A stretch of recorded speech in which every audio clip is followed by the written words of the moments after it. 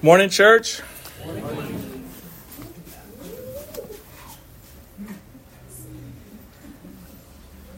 You know that phrase, holy, holy, holy. There's something to it. It speaks of the unending eternity of God's glory. That's why the angels fall down. The 24 elders, they cast their crowns down. It's not about going to heaven to get a crown. The things that we seek after. I know C.S. Lewis said something, I'm paraphrasing, but he said, we're over here making mud pies. We're focused on things that are, we're going to be walking on streets paved in gold. And, those same things we put a lot of energy towards here. But it speaks of how vast and how great Yahweh is. That's something that we would revere as, it's bullion, and it's something we got to keep in Fort Knox. It's something that we're going to walk on. Like how there's bubble gum on the ground and, how dirty. And I remember back in the day, they didn't have closed-toed shoes. They walked on dirt roads. But that's the idea. So much greater is what the Lord has in store. Ear has not seen, eye has not seen, ear has not heard. What is in store? Thank you. For those that love him, amen? We need to root ourselves in Father God. Aren't you so grateful for Jesus Christ? Jesus Christ is the means back to the Father. Amen. You have unhindered access because Christ came and died in your place and in my place. A debt we could never repay. We were all bankrupt and there was nothing we could do about it, but yet he came and lived a perfect life and gave himself as a sacrifice so that we could be redeemed, so that we can now have unhindered fellowship, communion forever and ever with Father God. Psalm chapter 1 verse 3 tells us, speaking of the believer, the true follower of Christ who in and out of season is seeking after him, he or she shall be like a tree planted by the rivers of water that brings forth its fruit in its season, whose leaf also shall not wither, and whatever he does shall prosper. Don't you want to be that person today? You are that person today. If you're a saint of God, if you've given over your life to Jesus Christ, this is you, like a tree planted by the water. What's that song? I shall not be moved. You see, when Almighty God, when Yahweh is our source, no matter what's happening around us, we're going to be fruitful because Jesus himself said, whoever abides in him, in me, and I in him, he will bear much fruit. Amen. This is why, church, we must root ourselves in God. Because when we do, we can go into deep waters of eternal life, even right now, this present moment. He who has an ear, let him hear what the Spirit has to say to the churches. This morning, we're going to start in Ecclesiastes chapter 10. It's been a while. It's been a great time in this book, but at any rate, we're in Ecclesiastes chapter 10. We'll be looking at verses 1 through 7 this morning. This message is entitled, Known by Your Fruit. So when you get there, if you could please stand for the reading of God's Word. Either use your paperback Bible or pull out your phone and look it up on the Bible app, or if you don't have either of those, the scripture will be on the screen behind me. Once again, Ecclesiastes chapter 10, starting in verse 1 down through 7. And it says, dead flies make the perfume's ointment give off a stench. So a little folly outweighs wisdom and honor. A wise man's heart inclines him to the right, but a fool's heart is to the left. Even when the fool walks on the road, he lacks sense, and he says to everyone that he is a fool. If the anger of the ruler rises against you, do not leave your place, for calmness will lay great offenses to rest. Verse 5, there is an evil that I have seen under the sun, as it were an error proceeding from the ruler. Folly is set in many high places, and the rich sit in a low place. Verse 7, I have seen slaves on horses and princes walking on the ground like slaves. Let us pray. Abba God, we just come before you again, and Father, we just ask that you would help us to have a deeper reverence, a deeper fear of you, a holy fear of you, that we would understand that we come to meet you in the presence of your saints, that we want to go into the Holy of Holies. We want to do business with you and lay the problems and issues of life at your feet. We want to be filled with you afresh and anew so that we can understand that you are the only one that can truly satisfy us. The desires, the things that we struggle with, there's a constant battle in all of us because we're living here on this physical earth and we're honoring you, but we feel the tug. Every single person feels that tug. The flesh is always trying to gratify itself, and the spirit is always warring against it. Darkness and light cannot have fellowship with one another. So help us this morning, this day, to choose whom we will serve. Help us to choose life, Lord.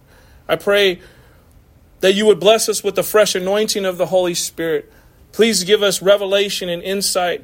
May your favor rest upon us. May you help us to rightfully divide your word. I pray that there would be practical application where we could see wisdom, and the importance of wisdom in our lives is far greater than gold or rubies. So, Lord, may you receive all honor, glory, and praise. We thank you and we love you. Thank you for loving us. It's in Jesus Christ's precious, unmatched name that we pray. Amen. Like I said, you may be seated. I'm excited to start this chapter.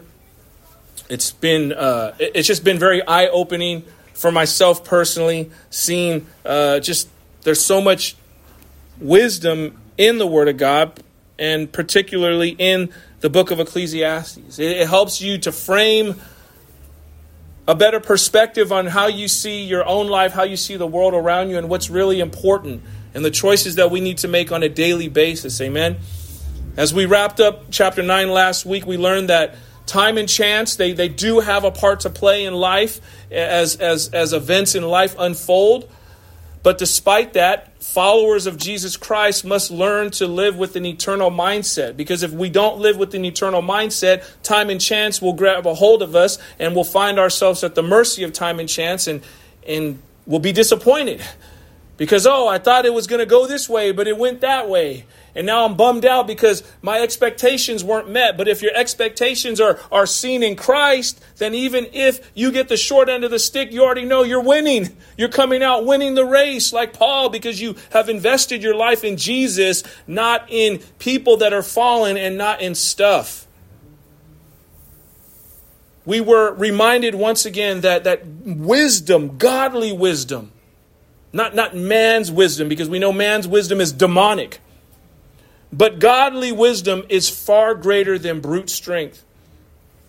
And that wisdom is also greater than folly. Lastly, we looked at the fact that wise words are spoken quietly.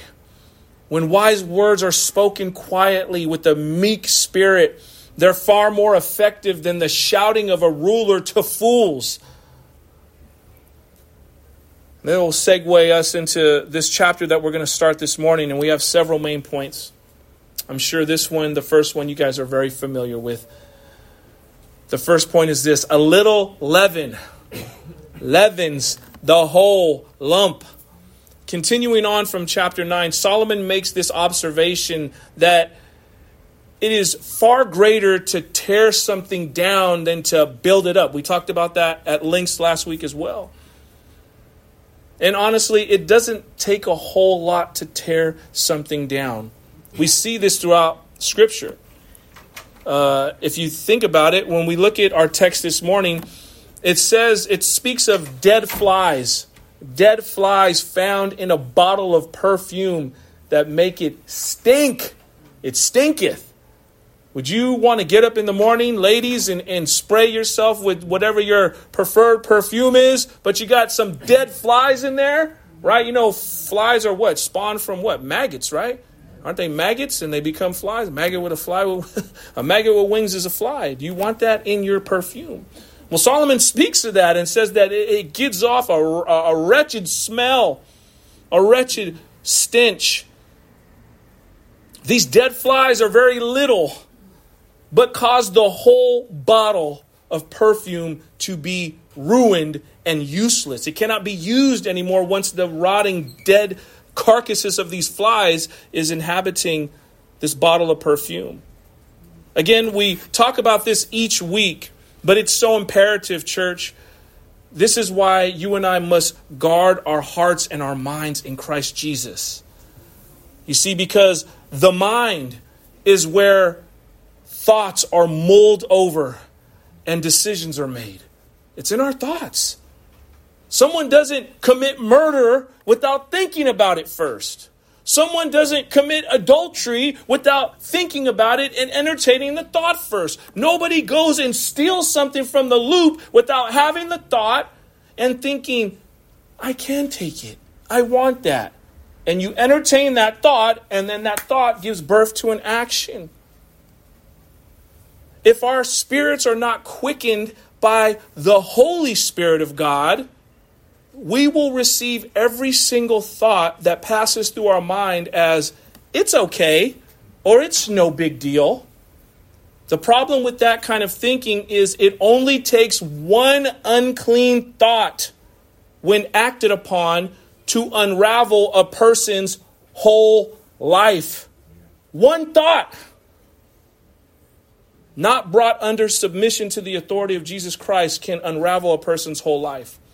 This is why Philippians chapter 4, verse 7 tells us, and the peace of God, which surpasses all understanding, will guard your hearts and your minds in Christ Jesus. Amen? The second main point is this.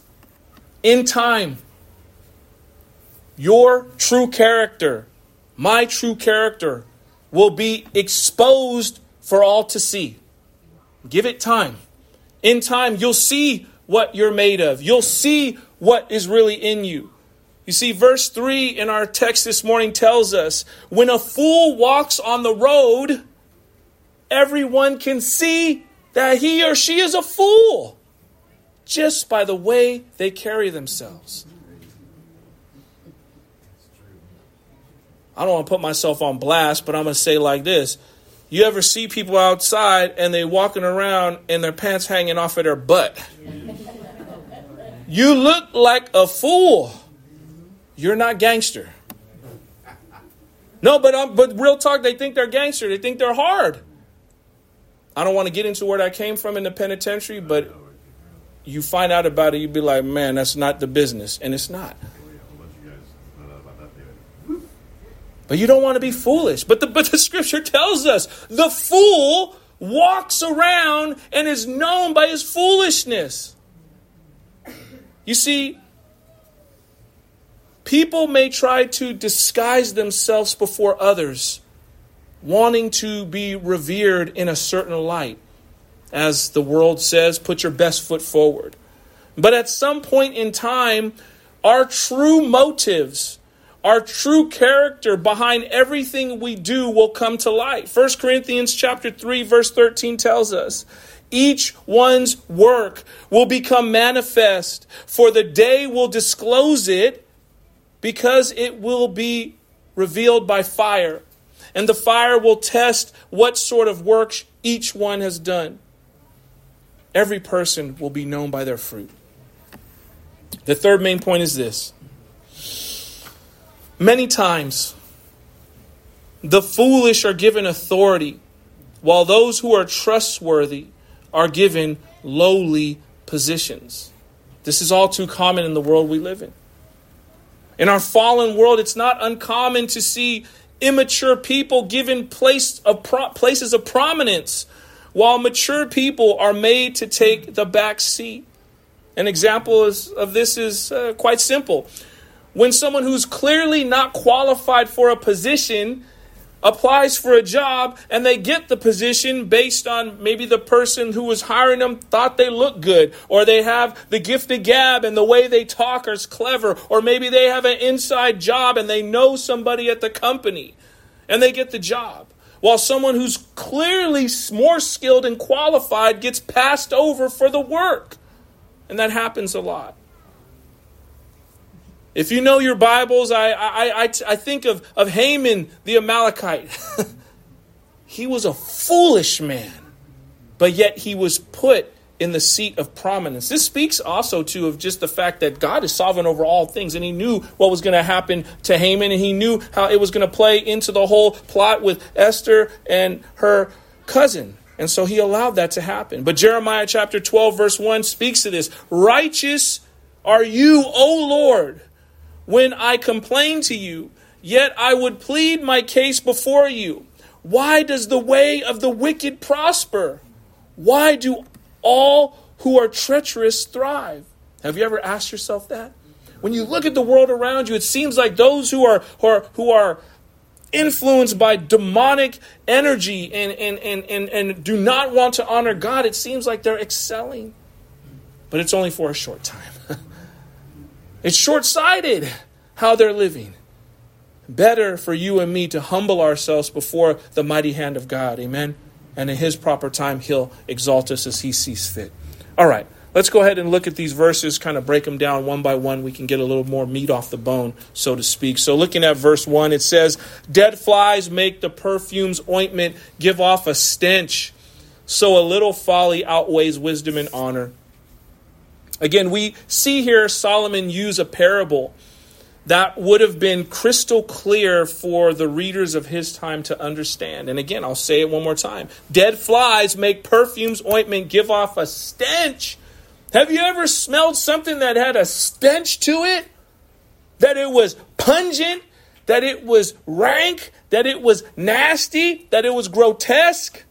This is the imagery that you get when you see this right here, because this ointment gave off a stench. It was supposed to smell pleasant, but it did the exact opposite.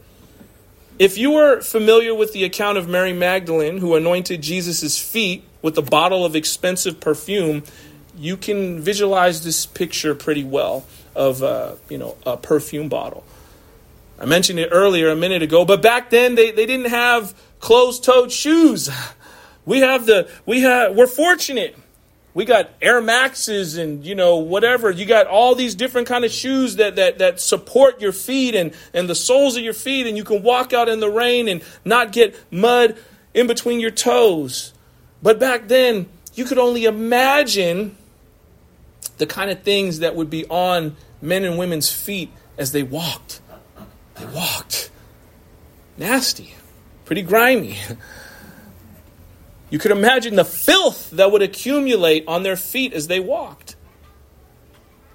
But to go into someone's home, typically when you would want to honor a guest, you would wash their feet when they came into your home. In Middle Eastern homes back then, this is how you would honor your guest. And speaking of when Mary Magdalene anointed Jesus' feet, there was a dinner in honor of Jesus at Martha's house.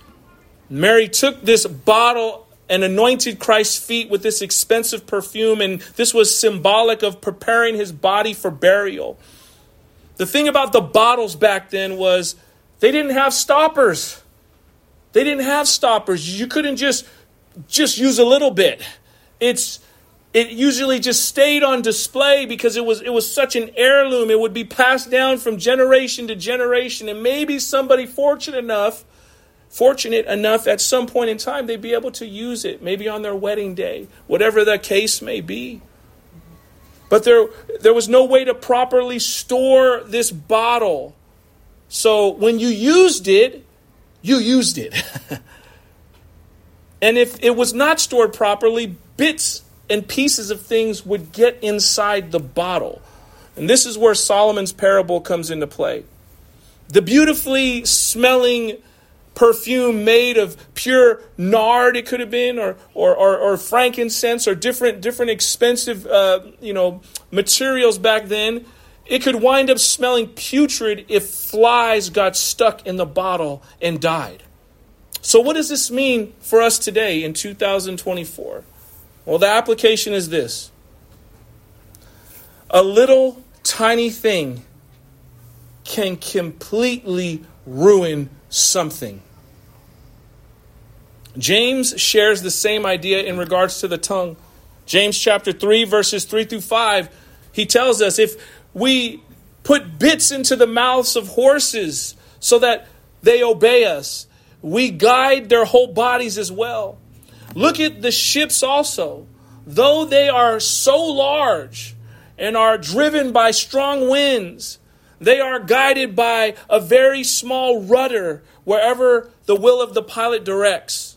So also the tongue is a small member, yet it boasts of great things. How great a forest is set ablaze by such a small fire. Similar scripture also tells us in Galatians chapter 5, verse 9, a little leaven leavens the whole lump. So anyone that knows baking terms, you know, men and women that like to bake, you know what leaven is. You know what it does. Just a tiny bit of this leaven rises the whole dough while making bread while it's being heated. The Apostle Paul said that a little bit of untruth, a little bit of false teaching, a little bit of impure thoughts is leaven that can actually affect and transform the whole person in a negative way. This is why, church, it is so imperative, it is so important for us as Christians to take every thought captive. Because every action lived out, whether good or bad, has its origins in our thought life. How is your thought life this morning? Do you just let any old thought blow through your mind and you don't think anything of it? Or are you really consciously looking at what you're thinking about, what you're observing? And this is why, how do you guard your heart? By guarding your mind and your ears and your eyes. You can't just listen to any old music. You can't just watch any old movie. You can't just watch any old show. You can't just go to any old place. There needs to be a vigilance about how we live our Christian life. And just like a few little dead flies can stink up a whole bottle of perfume, and the tongue, which is so small, can bring about life or death. And just like a little leaven could raise the whole lump, one thought birthed into action can affect a person's whole life. So we must apply this principle found in 2 Corinthians chapter 5, verse 10. We destroy arguments and every lofty opinion raised against the knowledge of God and take every thought captive to obey Christ. So you see, in the text it says, take every thought captive. That means that we have to be engaged with what's going on in our thinking process, church. Every thought means every thought. I was telling the men in prayer this morning, the Lord was gently taking me to the woodshed yesterday. I had to do business with the Lord. And he just reminded me, he said, what about me? And it was so cool because he was just showing me that wisdom is greater than silver and gold. And it was so enriching that the Lord was gentle with me in kind of where my thoughts were going. I was hyper focused on something I was trying to obtain, and I just was spending too much time thinking about it and focused on it. And the Lord brought me to my knees, and I repented, and the Lord brought scripture to mind. And then I just was freed from it. But this is so important, church.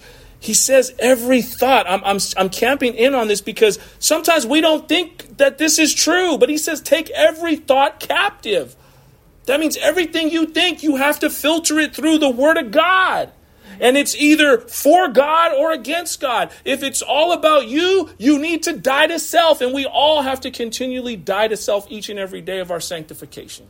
That's just the reality. Sanctification is hard and it's painful because we don't want to die to ourselves. We have trouble serving others, even if we have hearts to serve others. I know we do. I know you do. Because I do. And we're no different. So that's why we have to take every thought captive and subject it to the authority of Jesus Christ so that we can be on the right plane and move in the right vein. Amen? Amen. Let's go ahead and look at verses 2 and 3. Solomon goes on and he says, a wise man's heart inclines him to the right, but a fool's heart to the left. Even when the fool walks on the road, he lacks sense. And he says to everyone that he's a fool. Oh, that's not cool. Lord, I don't want to be that guy. I do not want to be a fool. Lord, help me to not be that person. In biblical times, the right hand was regarded as the side of strength, of skill, and favor. The wise man's heart is known as a strength to him. This is not true for the fool, whose heart is at his left. You see, right and left are natural symbols for strong and good on the one hand and for weak and bad on the other. This is a cool fact, a little side note, but the Latin word for sinister means left. Sinister, pretty cool. But it's not good. It's foolish. It's weak. It's not blessed to be sinister. The Bible tells us that Jesus Christ, the Son of Abba Father, now sits where? At the right hand of the Father, in the place of all authority given to him. Hebrews chapter 10, verses 12 and 13. But when Christ had offered for all time a single sacrifice for sins, he sat down at the right hand of the Father, right hand of God, waiting from that time until his enemies should become made a footstool for his feet. I love this. This is an anonymous quote, and it says, to have one's heart at his left side is to have the springs of life located in the realm of practical and spiritual incompetence. So you don't want to be on the left. You want to be on the right. Proverbs chapter 4, verse 23 tells us, keep your heart with all vigilance, for from it flow the springs of life. From your heart, what you allow into your heart. Again, connecting your mind and your heart. What we allow in will manifest itself into our actions and how we treat others and our attitude and all the like. We next see this statement of the foolish man as he's walking, or the foolish woman who's out about in public. They show themselves that they are a fool. The foolish man has a way of making his or her folly evident. As Jesus would later say in Luke chapter 7, verse 35, wisdom is justified by all her children. Well, what's the application for our lives today? Well, the application is this. Wisdom and folly, either or, will become obvious in our lives. Matthew chapter 7, verses 16 down through 20. It says, you will recognize them by their fruits. Are grapes gathered from thorn bushes, or figs from thistles? So every healthy tree bears good fruit, but the diseased tree bears bad fruit. A healthy tree cannot bear bad fruit, nor can a diseased tree bear good fruit. Every tree that does not bear good fruit is cut down and thrown into the fire. Thus you will recognize them by their fruits. We have to ask ourselves today, what kind of fruit are we bearing? What is it that we're giving off to the world around us? Are we giving off a smell that is a sweet-smelling aroma? Or is it the smell of perfume drenched with dead flies? Is our fruit the fruit of the Spirit? Or is the fruit that we're producing the fruit of the flesh? You've probably heard this question before, but I really want you to consider it.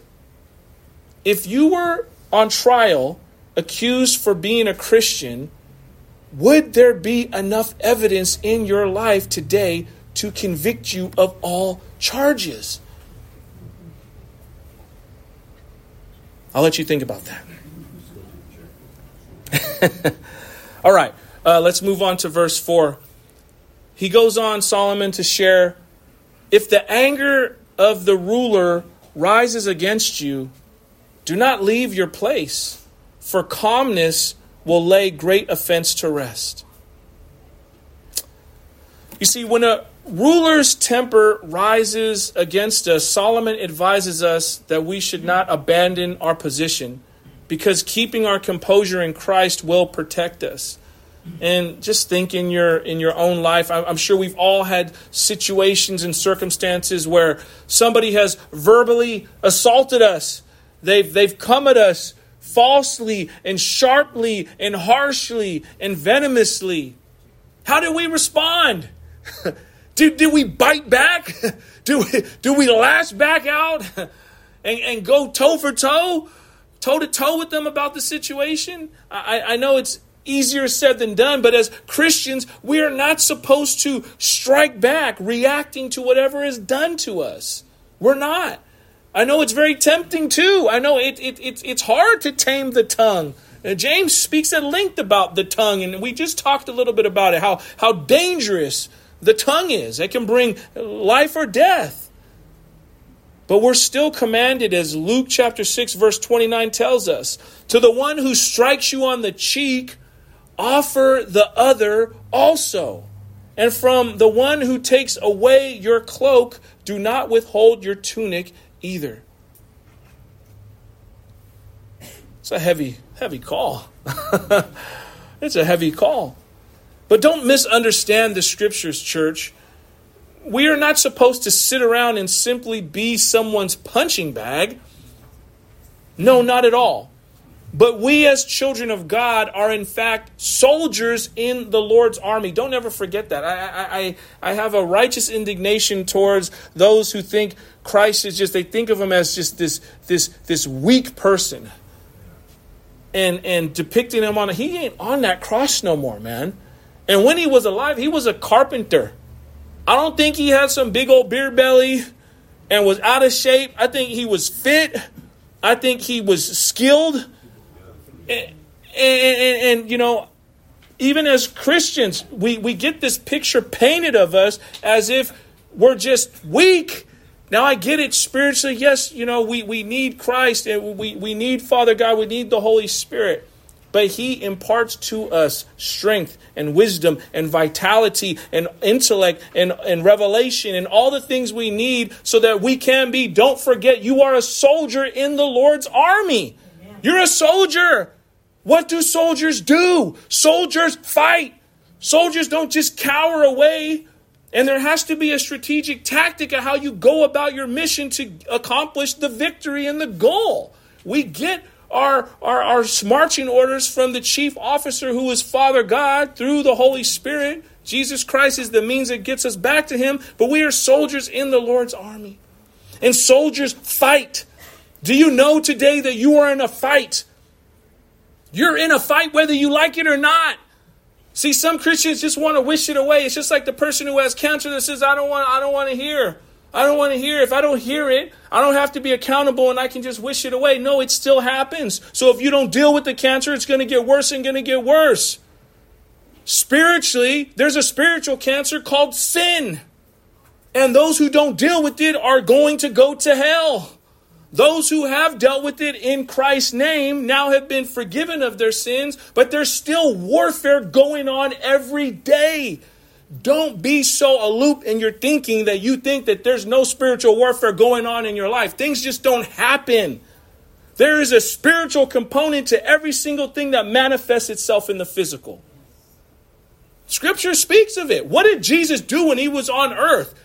He was blessing people. He was saving people. He was teaching, but he was also walking around casting out demons everywhere. You think demons ain't all around nowadays? We are in a war, church. But rather, we are fighting a spiritual battle, not a physical one. You see, we are called to rise above our circumstances and respond to every situation in the power and the might of the Holy Spirit. This is why we are to pray. This is why we are to go down into the stronghold. Do you know when the enemies of God found out that King David had been anointed king, they rushed and gang forces to kill him. When David found out, what did David do? Did David bicker? Did David cry? Did he whine? No, the scripture says he went into the stronghold. Is Yahweh, your God, your stronghold today? When all hell breaks out in your life, where do you run to? I hope, there you go. Run to the stronghold. You get in prayer. You get in the word. You talk to Abba God. You tell him your circumstances. Not that he already doesn't know, but he wants us to cling to him. This is why so many Christians are not having the victory they should be having in their lives, because they're not clinging to God. They're clinging to their iPhone. They're clinging to their job. They're clinging to their spouse. They're clinging to this idea of being fulfilled in some kind of other way other than through the Holy Spirit. We have to, church, cling to God. Amen? Amen. Speaking in regards to the spiritual battle and speaking to this idea of a ruler coming against us, or someone speaking harshly or not being fair towards us and being harsh towards us, Proverbs chapter 25 verses 21 and 22 tells us, if your enemy is hungry, give him bread to eat. If he is thirsty, give him water to drink, for you will heap burning coals on his head, and the Lord will reward you for it. See, we're supposed to bless people that curse us. The Bible says, what good is it that we love one another? The sinners do that. We have worldly friends. We all have worldly friends that are very kind and very nice, and they love one another. Even the sinners do that. What good is that? Jesus said, you need to love those that hate you. We love each other up in here because we're all cool with each other. Because we have the Holy Spirit. It ain't, well, some sheep bite, but still. It's easy for us to love one another. But what about that person in your life that you butt heads with? What about that person at work? What about that person in your family where it's like they are the black sheep? Where like, oh, here comes old boy. Are we loving on them? We're called to love like Christ loves. We are to emulate Jesus, who is our Savior. Jesus is the manifestation of Father God. Remember Christ's example of suffering. 1 Peter chapter 2 verse 23 tells us, speaking of Christ, when he was reviled, he did not revile in return. When he suffered, he did not threaten, but continued entrusting himself to him who judges justly, which is who? Father God, which is Abba God. So you see, again, he didn't lash out. He didn't fight back.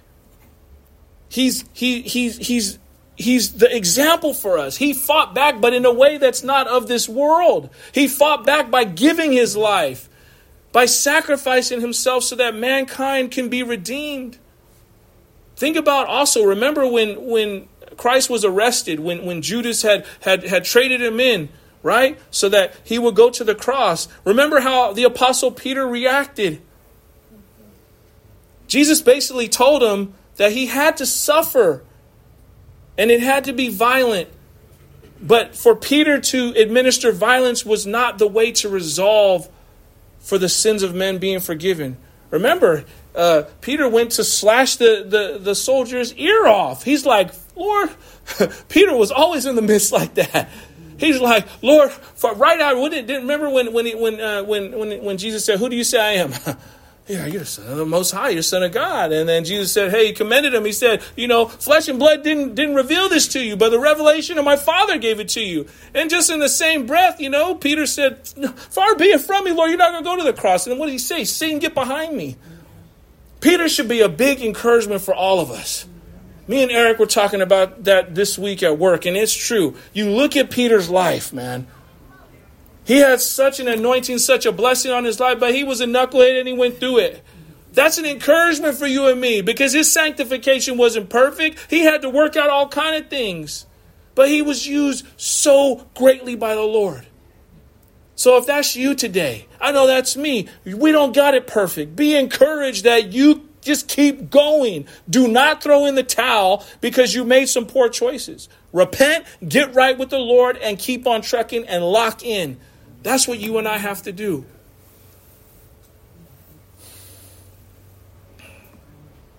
The word translated composure is marpe, if I'm pronouncing that correctly, which is often translated healthy or health or remedy. The application is this.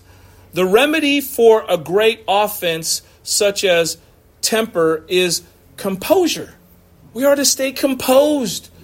We can't be falling apart. We can't be falling out just because somebody came at us harshly. That is not the way for a mature believer in Christ.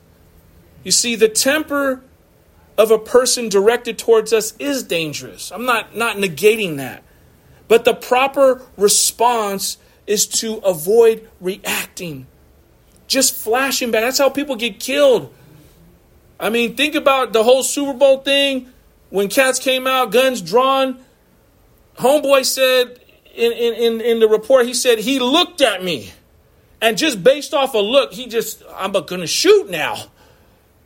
And it must have been, you can't, so if they look, I mean, you know, back in the 90s, if you grew up in that era, you know about looking hard and people getting beat up for looking hard. It's not worth it, man. You cannot, sometimes it's not right to match people with that same energy. It ain't about being a punk, it's about being wise. Do you want to lose your life? Do you want to get into a scuffle that may change the rest of your life based on somebody saying something or somebody looking? Think about all the marriages that have fallen apart over couples just one's yelling and the other just yelling back, and then nobody wants to humble themselves. You got a messed up situation. Think about all the strained relationships with parents and children. And children don't want to humble themselves. And the parents get mad now. The parents lashing out. I get the rod of reproof and all that. But there's a difference between, disciplining and spanking and beating. we got to be led by the Holy Spirit in all things.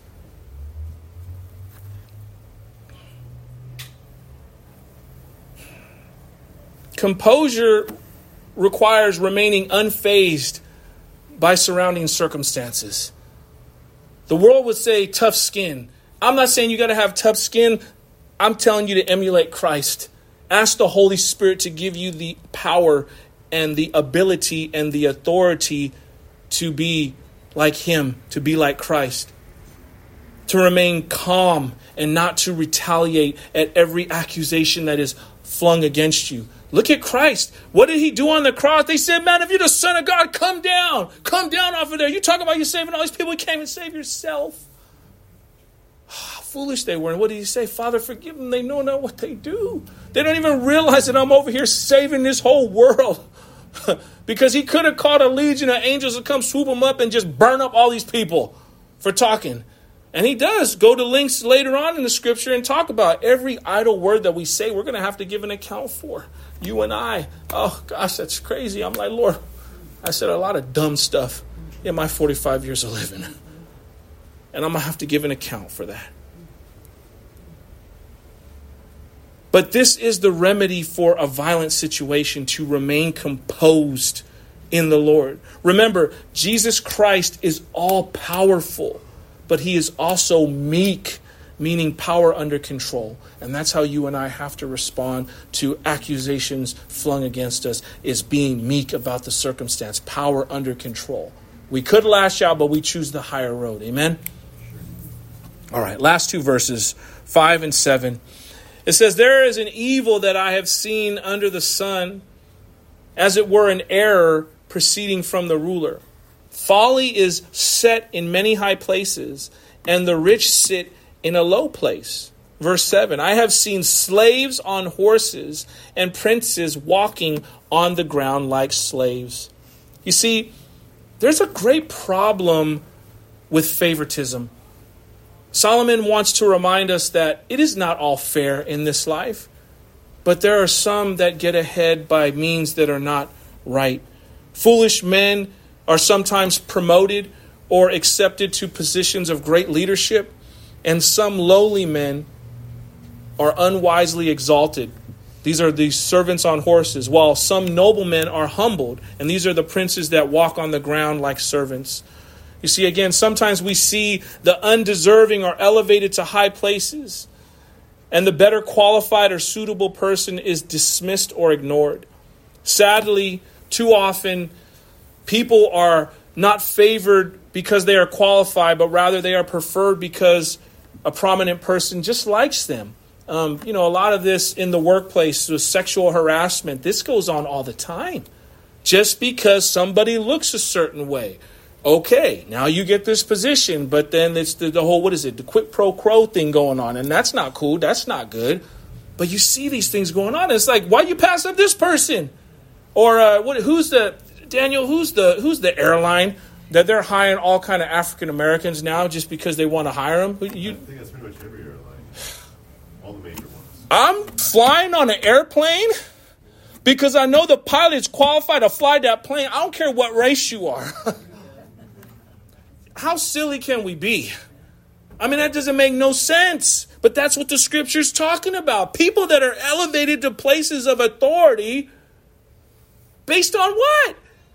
Not based on the skill. Now, if you are, you are. But if you're not, you're not. And let's call it what it is. Remember, James chapter 2, verses 1 through 7 speaks on this. I won't read all those verses, but I'll paraphrase it. It talks about a rich and a poor person coming into your assembly.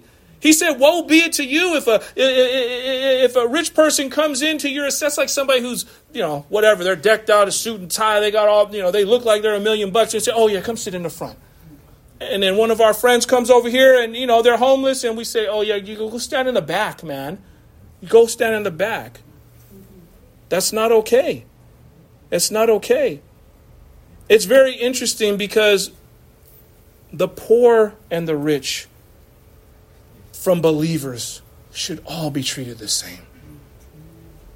It's very interesting because God's kingdom works completely different from that. You see, God doesn't call the qualified, but he qualifies the called. This is how he works. The application is this. When a society begins to honor folly over those who are well accomplished, it is an evil that will corrupt the entire society. And I hate to say this, but that's where we're at. That's where we're at as a culture. We embrace folly and we scrutinize and bigot the truth. There must be a serious revival, and it starts in the house of God. All of us, as soldiers of God's army, as children of the living God, need to take a serious look at how we're living our Christian experience and ask, are we doing enough for the Lord? Meaning, are we giving of ourselves? Are we being as transparent and open so the Lord can fill us up with himself to send us out into the communities that we live in to be a blessing to those who are dying? We can't be worried about what's going on in Washington, D.C. What's going on your block? The mission field is your house, your job, your neighborhood. It ain't about going to Africa. There's already enough missionaries over there. There's already enough missionaries in China. What is going on in your sphere of influence and my sphere of influence? Church, we have to wake up. The Bible is clear that when a society begins to embrace folly, it's never a good thing. Proverbs chapter 19, verse 10 tells us, it is not fitting for a fool to live in luxury, much less for a slave to rule over princes. What do you see today?